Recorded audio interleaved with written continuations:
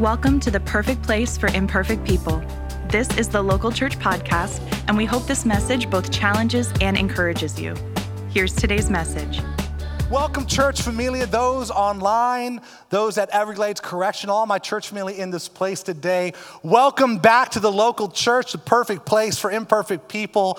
I'm Eric. I'm the chief of imperfected people, and I'm so glad to be here today. And I wouldn't be here today if it weren't for an experience that I had at a summer camp back in 1993. I know I'm dating myself right now, but back in 1993, I went to a summer camp where I experienced the love, the grace, the hope of God in my life personally.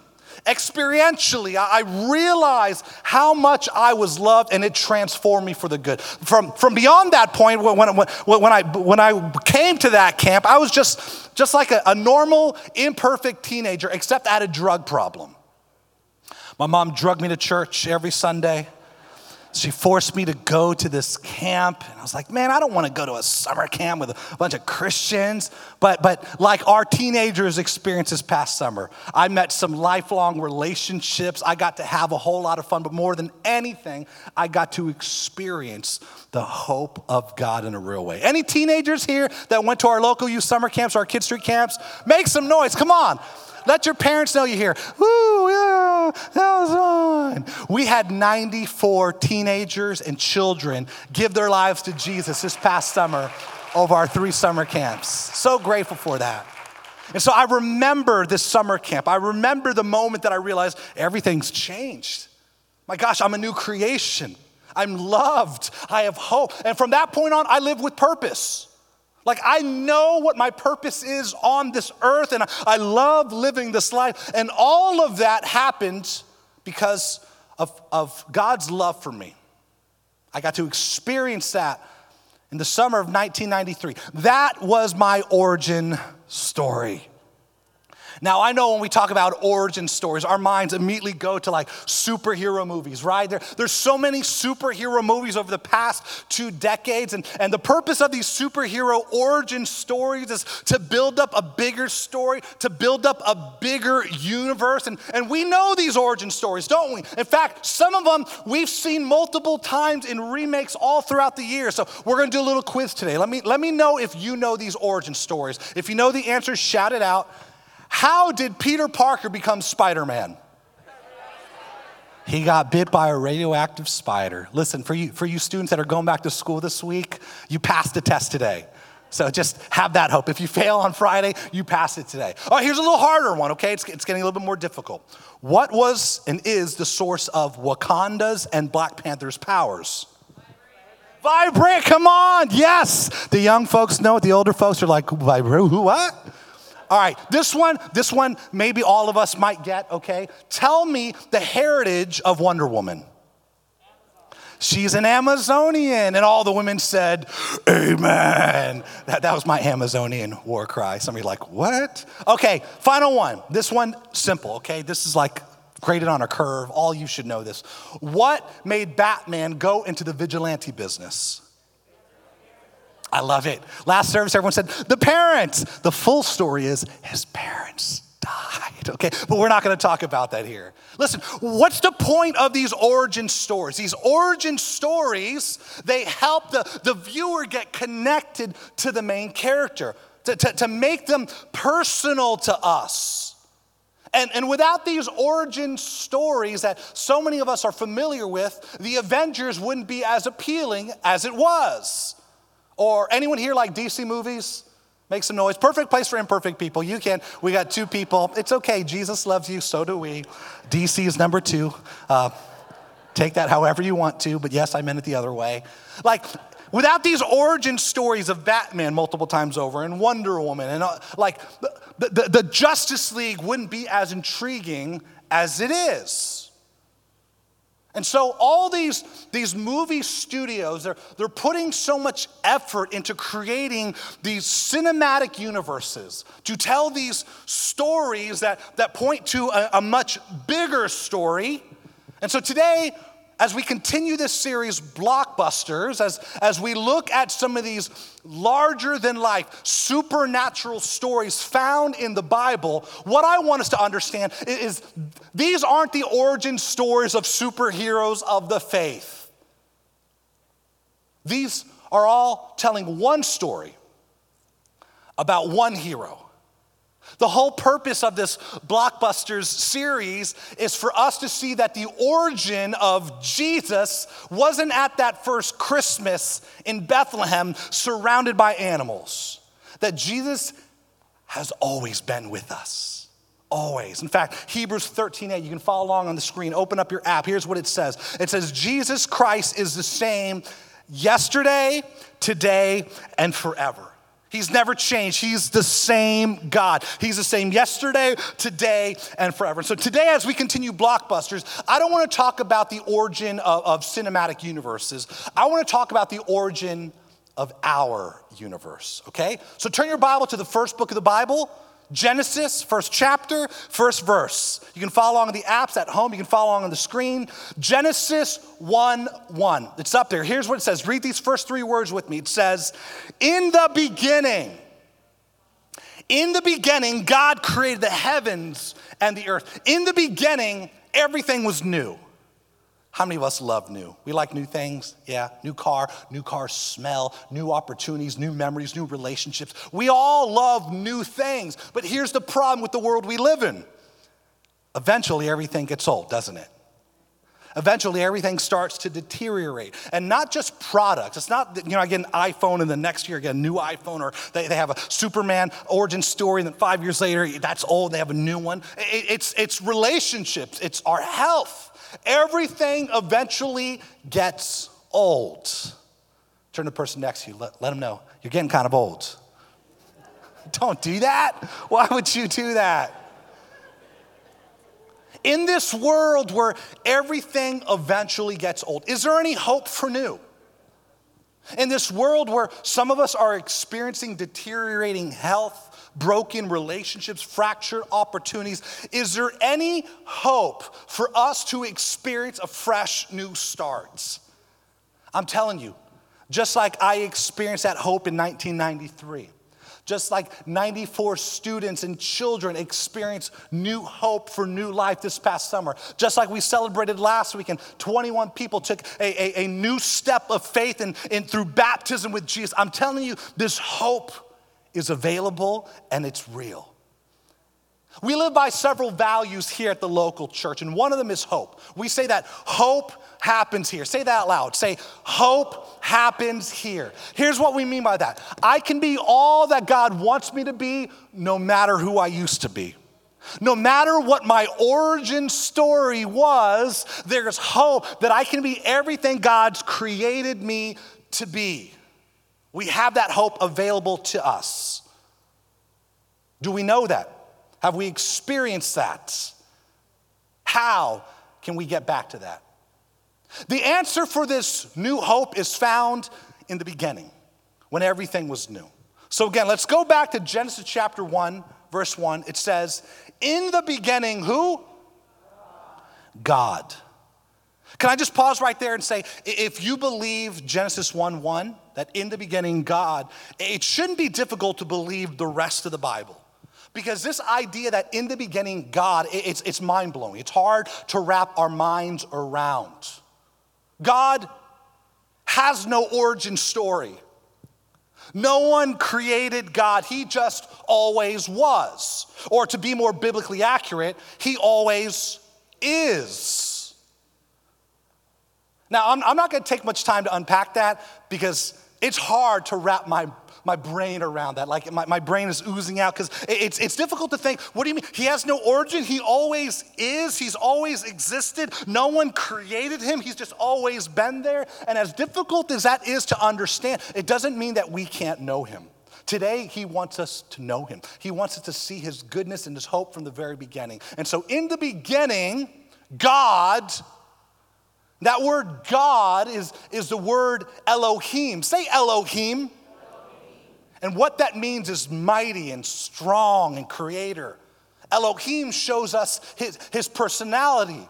that he is powerful, that he is creative, that he created everything. He made everything. He makes new. Genesis 1:1, in the beginning, God created. The Creator created the heavens and the earth.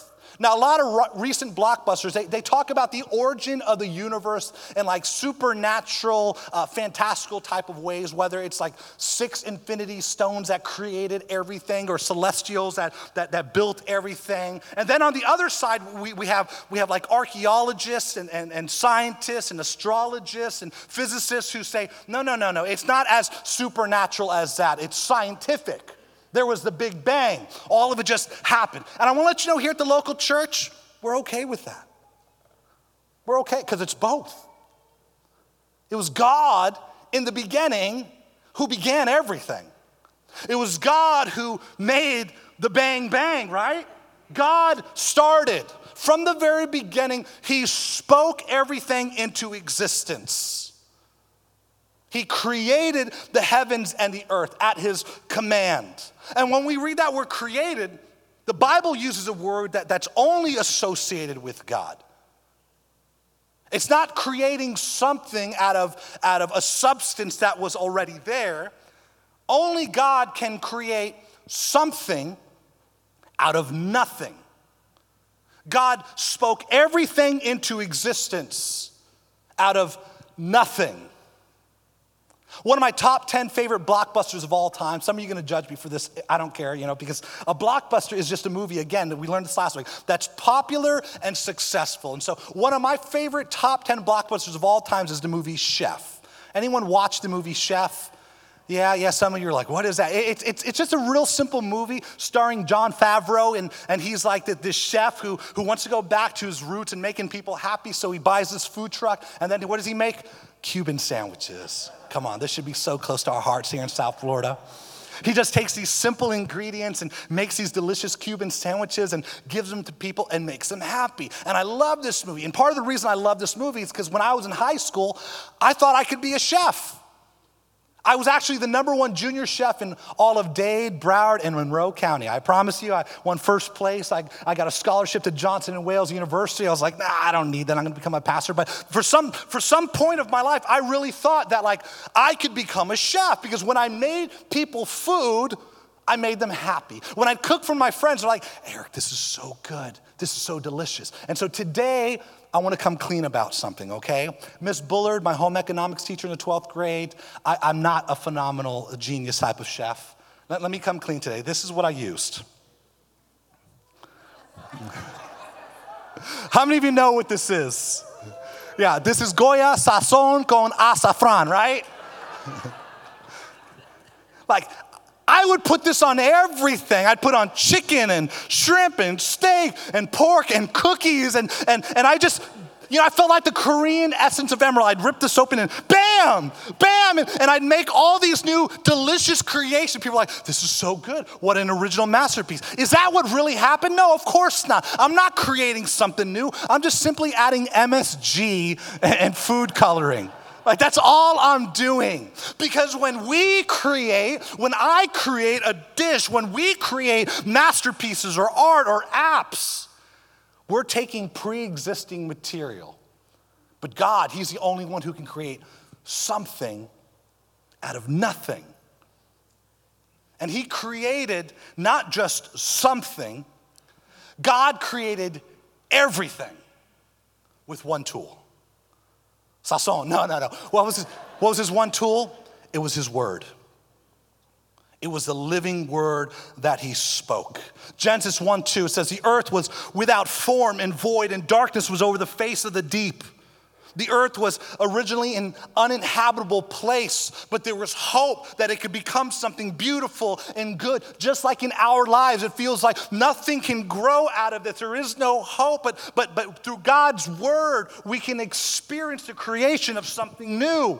Genesis 1:2 and says, and the Spirit of God was hovering over the face of the waters. That word spirit also means breath. So God's creative breath was hovering over the waters, and it would come forth as speech. It was his word, the word of God. And then we see it in Genesis 1:3, and God said, "Let there be light," and there was light. He spoke his word, and it eradicated the darkness. When God's word is present, darkness has to flee. When God's word is in the place, every form of darkness is eradicated. This is the hope that he brings. But I don't want you to miss this. When he spoke, "Let there be light," and there was light, this wasn't the sun. This wasn't the moon. This wasn't stars. That didn't happen until day 4.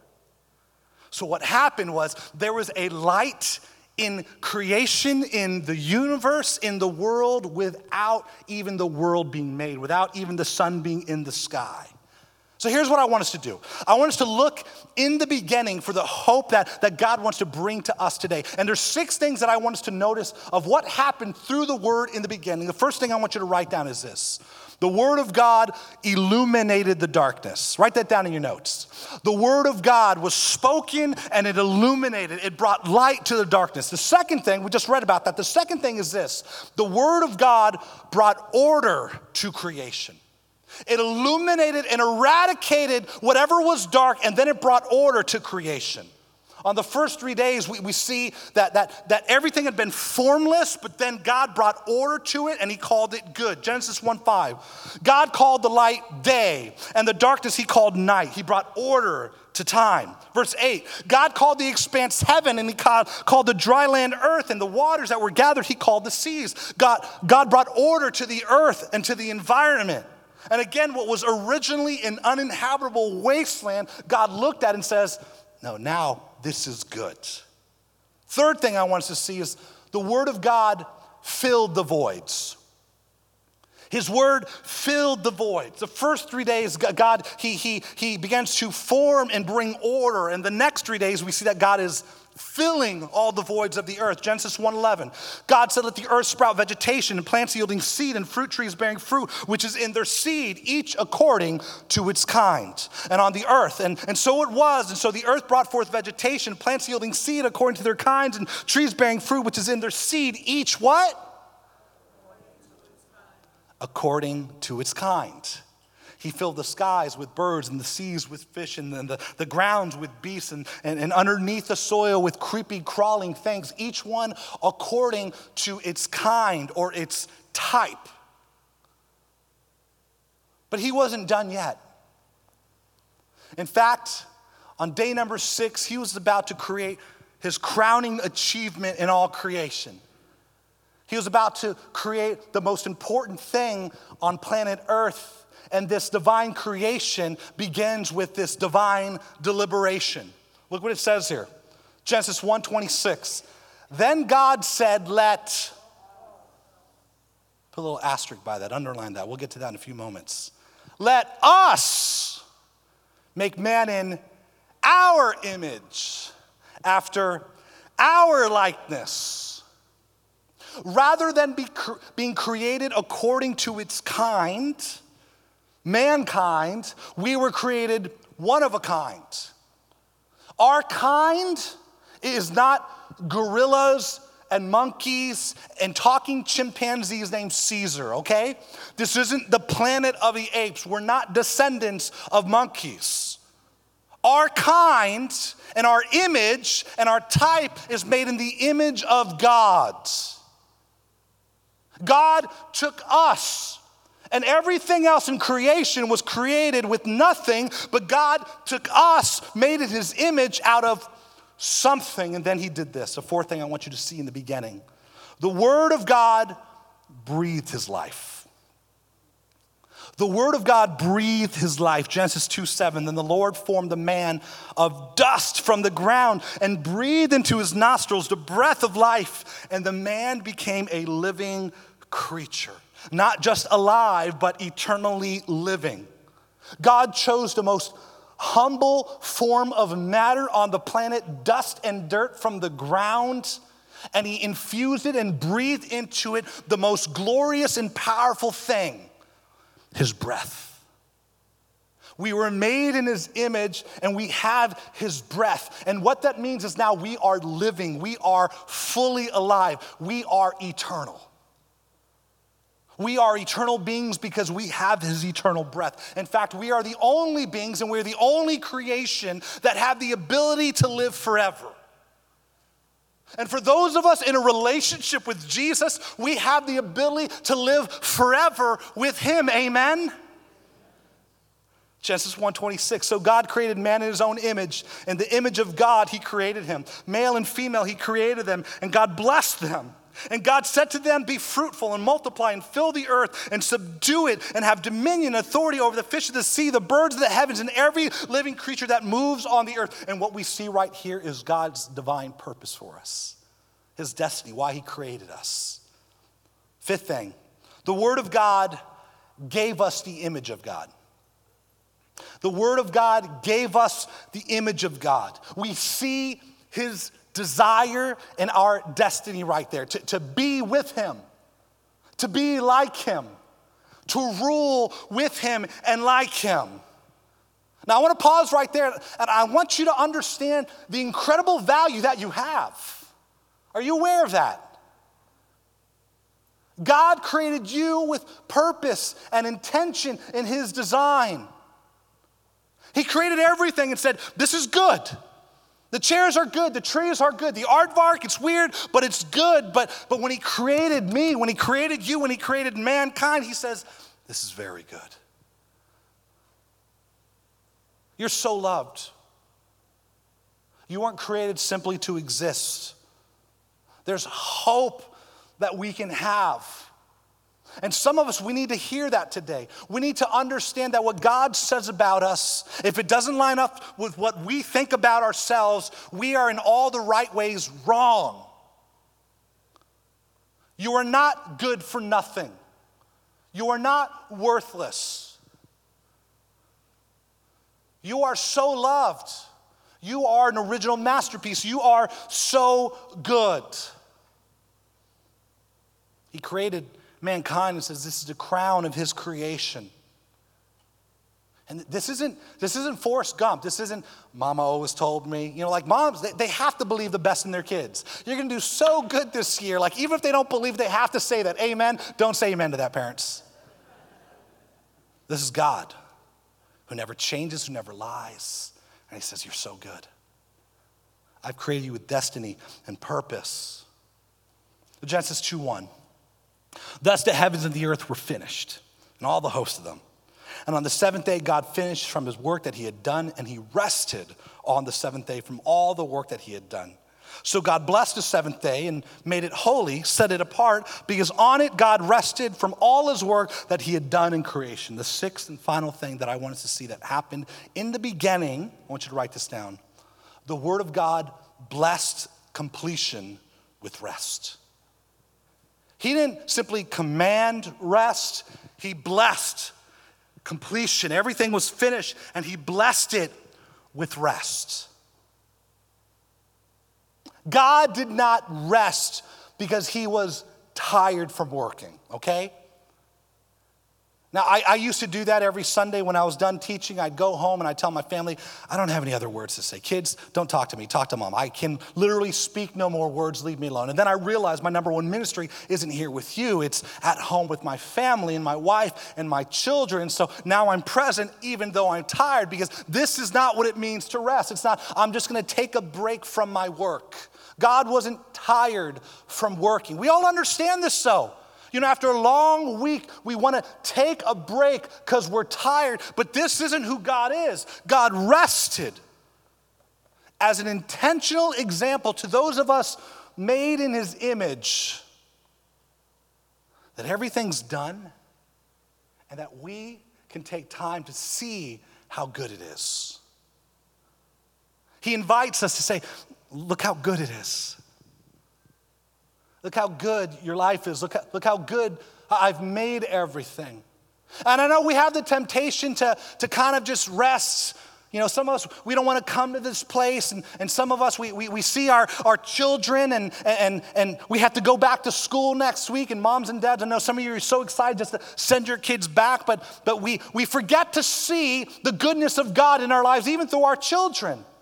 I want to encourage you as you're getting ready in a super long car line just to give God thanks for the blessing and the goodness that he's given you through your children. Vacation's good, amen? Come on, man, I want to go on vacation often, but this isn't vacation. This is taking intentional time to pause and to praise God for all the goodness he's done in my life. And that's why we're here, in fact. This is why we sing songs. And so let's do this, okay? For the next 15 seconds, can we give God praise for the goodness he's done? Can we do that? Let's do that right now. Let's give him praise. Thank him out loud. God, thank you for my children. Thank you for my marriage. Thank you for my singleness because you're keeping me from some boneheads. Thank you for getting me through this situation. I still may be sick, but I've made it another day. I have a church familia. I have a job. Thank you have something in store for me. Amen. It's taking time to give him thanks. God, you're so good. And now I can rest in what you've done. Little side note here. Now, this is so important, I want to have a side note for it. One of the ways that we can live for God is by resting in God. How do I live my life for him? One simple way is just to do what we did. Take time, periodically, intentionally say, thank you, God. Thank you, God. Thank you, God, that I have gas in my car.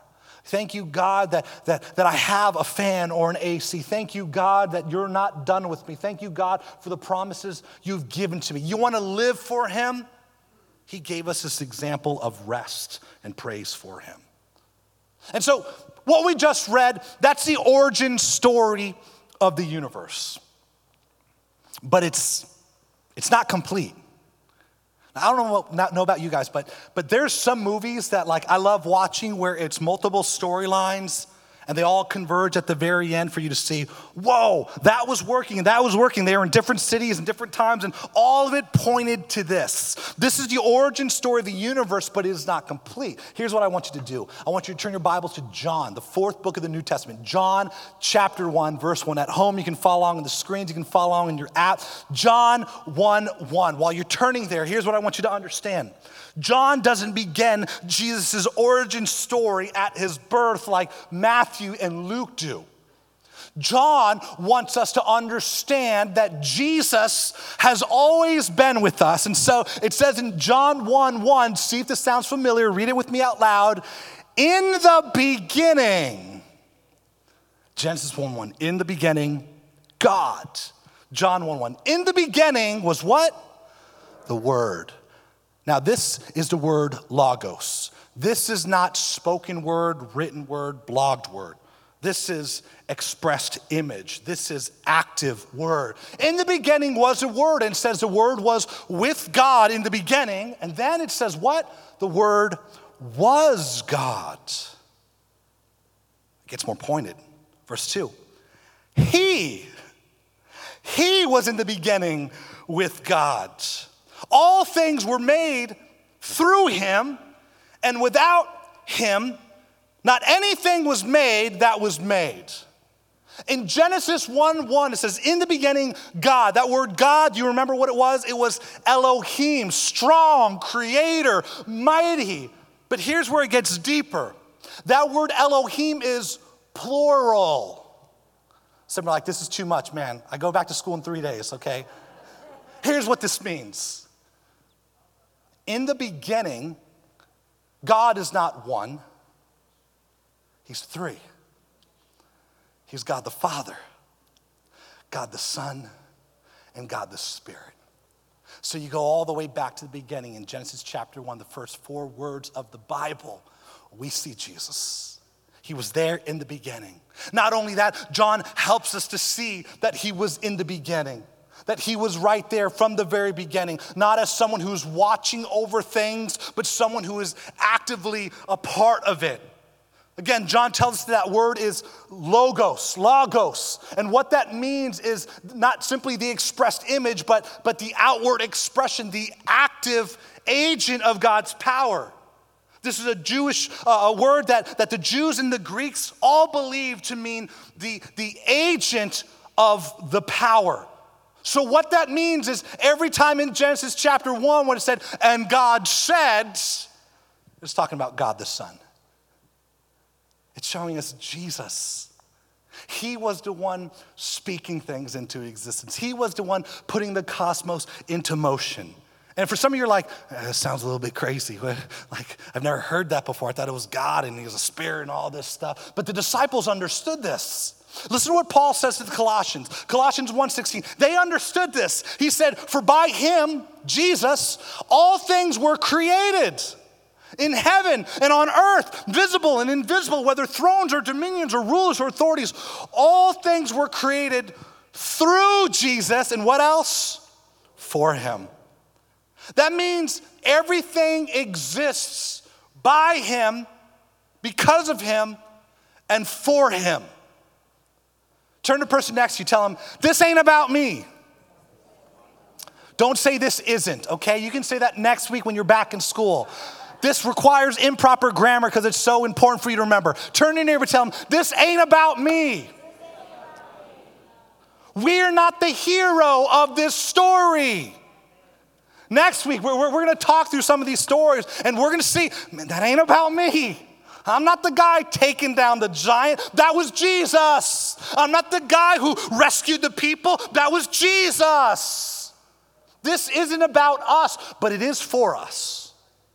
We get to be a part of this. We get to be part of experiencing hope and giving this hope to humanity. It continues on. It says, Hebrews 1:3, it says, he is the radiance of the glory of God, the exact imprint of his nature, and he upholds the universe by the word of his power. So not only was everything created by and for him, he actually sustains everything. He holds everything up. This is how he can say peace to the storms in your life and they have to stop. This is how he can be intimately involved in your life and mine all at the same time as though we were the only ones who mattered. Now, what does this mean practically? Because again, some of you are like, what? Jesus was the one in the beginning? Well, I'll make this very simple for us today in 2022. We don't have to worry. Turn to someone next to you, look them in the eyes, grab them by their shoulders if they're your family, and say, why are you so worried? You don't have to worry. Hakuna Matata, right?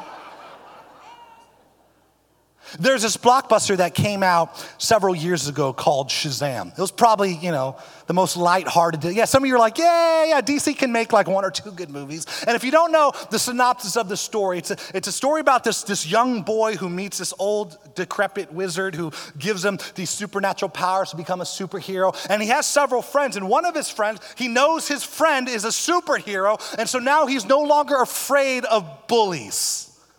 It's like, my friend has power. You can't mess with me anymore. Think about that. Our friend, our Savior has power. He's for us. He loves us. He's with us. He has power. So why do we have to worry about anything? We don't. Our friend is powerful. We don't have to worry anymore. It continues on, John 1:4. It says, in him was life, and the life was the light of men. The light shines in the darkness, and the darkness has not overcome it. Darkness can never overcome light. Jesus' light eradicates the darkness. It says, the true light which enlightens everyone, for God so loved everyone in the world, was coming into the world. He was in the world, and the world was made through him, yet the world did not know him. This is the light coming into the world, and this is why there can be light in the darkness, even though there was no sun or moon, because it was Jesus. It says he created everything, but the world did not know him. And then it continues on in verse 14. And the Word, the Logos, became flesh, and he dwelt among us. And we've seen his glory, his expressed image, his essence. Glory as the only Son from the Father, full of grace and full of truth. The Word of God that made the world stepped into the world as one of us. And he gave us hope as he showed us who God is, the goodness of God, the love of God from the very beginning, but more importantly, for us to see that he is God from the very beginning. The things that he did is nothing new. He's always been this way. Jesus has always been creative. Jesus has always been the same. And the same things that Jesus did in the beginning at creation is the same things he did while he was here with us. Do you remember those 6 things we talked about that the Word did in the beginning? You remember those? You wrote those down? Yes? Humor me? Yes? At home? All of you? Yes? Great, thumbs up. Jesus did the same thing while he was here. First thing I want you to see. We talked about the Word of God in the beginning. Now I want to talk about the Word of God, Jesus. Jesus, he illuminated the darkness of the world. Just like he illuminated the darkness in the beginning, he illuminated the darkness in this world. In John 8:12, Jesus stood in the temple for everyone to see, and he said, I am the light of the world. Whoever follows me will not walk in darkness, but will have the light of life. Listen, you don't have to walk in darkness. You don't have to walk in despair. You don't have to walk in destruction. He wants to reveal to you the hope that he has and the love he has for your life. Just like in the beginning, he brought order. Jesus brought order to the disorder in this world. In Mark chapter 4, he stands at the stern of the boat and calms the raging seas and says, peace, be still. He controls even the environment. He holds everything in his hands. We don't have to worry. If he is in control, let's let him be in control. Let's let him lead us. Just like in the beginning, he filled the void. Third thing we see is that Jesus fills the emptiness of the world. In John chapter 2, his first miracle, he's at a wedding and the embarrassed host runs out of wine. And what Jesus did was he laid hands and he prayed and he turned these basins full of foot-washing water to the greatest wine the world has ever seen. He filled up those vats. What we see in John chapter 6, he's standing on a hillside teaching. And then everyone gets hungry and they need to be filled. So he grabs this little boy and borrows his Lunchable and breaks it and multiplies it and fills everyone's stomach. In Luke chapter 5, he stood out on a shore and called out to these tired fishermen and said, cast your net on the other side. And they did it and their nets were filled. In John chapter 4, he told a woman at the well, I will satisfy you. I will fill you so that you will have no more need in your life. Jesus, he fills what is empty. Younger people, look to your parents and ask them, what has satisfied you in this life? For those of us walking with Jesus will say, nothing has filled us more than the hope we have in him, not the opportunities, not the bank accounts, not the vacations. Addicts, look to those who have been set free by Jesus, and you'll see that he is the only one who can ever satisfy our deepest longings. He fills the emptiness of this world. Fourth thing we see, just like in the beginning, he breathed his spirit. Jesus breathed new life by his spirit into the world. In John chapter 3, he sits with Nicodemus and he says, you must be born again. The wind blows where it wishes and you hear it sound, but you don't know where it's coming from or where it goes. So he says, so is everyone who is born of the Spirit. And this is the hope we were talking about in the beginning. This is the hope we have to be new one day. We can have new life. We can experience a new birth by his Spirit being inside of us. We can experience hope and love and forgiveness forever because of his Spirit. Fifth thing we see, just like Jesus, just like God in the beginning and Jesus through the beginning showed the image of God, Jesus showed what it means to be made in the image of God, and he showed this to the world. John 1:18, John says, well, no man has seen God. Jesus has made him known to all of us. Again, Hebrews 1:3, it says that we're made in the image of God, and he is the expressed image, the exact imprint of God's nature. Meaning he showed us proof of what it means to be made in the image of God. He showed us what it means to be made in that image, to be holy, to be good, to be sinless. We were made in his image. And some of us are like, well, if I'm made in his image, I'm not holy, I'm not sinless. People wouldn't describe me as good. I have some thoughts in my head. I did some bad things. but you're made in his image. And he makes you good by the good work he's done. He's forgiven all of your sin, past, present, future, yesterday, today, and forever. He makes you holy, which means set apart for him to use. He shows us truly what it means to be made in his image as we walk with him. He came to rescue us, to fix what was broken, us. And the sixth and final thing, as I invite the worship team to come out, just like in the beginning, he blessed completion with rest. In this world, Jesus invites the world to rest in his finished work. In Matthew chapter 11, Jesus stands before a crowd of people who are weighed down with burdens, who are tired, and he says, all of you who are weary and heavy laden, all of you who are carrying a burden that seems impossible to bear, he says, come to me. Come to me. He invites us to be with him, and he promises us, I will give you rest. Some of us here today, we're sick and tired of trying and never moving forward, of trying to be good and continuing to fail, of trying to be in control but never seeming to have a grasp on things. Jesus came to give us rest.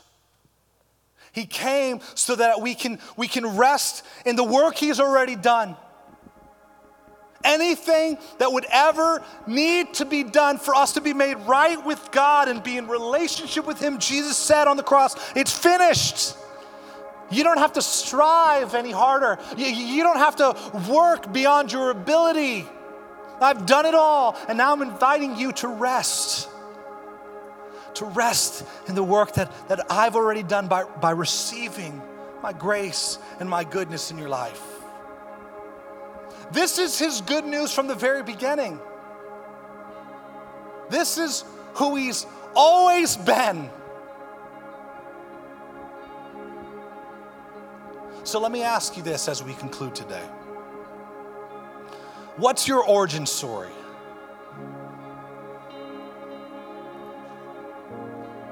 Do you have an origin story? Because your origin story didn't begin at your birth. God did not create you simply to exist on this earth and die. He created you to be in relationship with him forever. So your origin doesn't begin when you were born. Your story of redemption didn't start on your birthday. But the good news and the hope of this story is that it did begin at the beginning. From the very beginning of creation, God had you in mind. Today can be the beginning of a new life for you. Today, you can experience a second Genesis in your life. A new beginning in the Son of God who's loved you forever the same. Before you were born, before you messed up, before you screwed up in all the ways that you thought were impossible to fix, he's loved you. And if you would believe his love for you and receive that, it's not just enough to have your mind tickled and be like, wow, I never saw that before, but to respond to this living word, it will produce life in you. Thank you for listening to the Local Church Podcast. If you enjoyed today's message, we'd love for you to subscribe to our podcast and review and share what you learned today. You can connect with us at thelocalchurch.com or by searching The Local Church on your favorite social media platforms. We hope you join us next week for a brand new episode. And remember, you matter to God and you matter to us.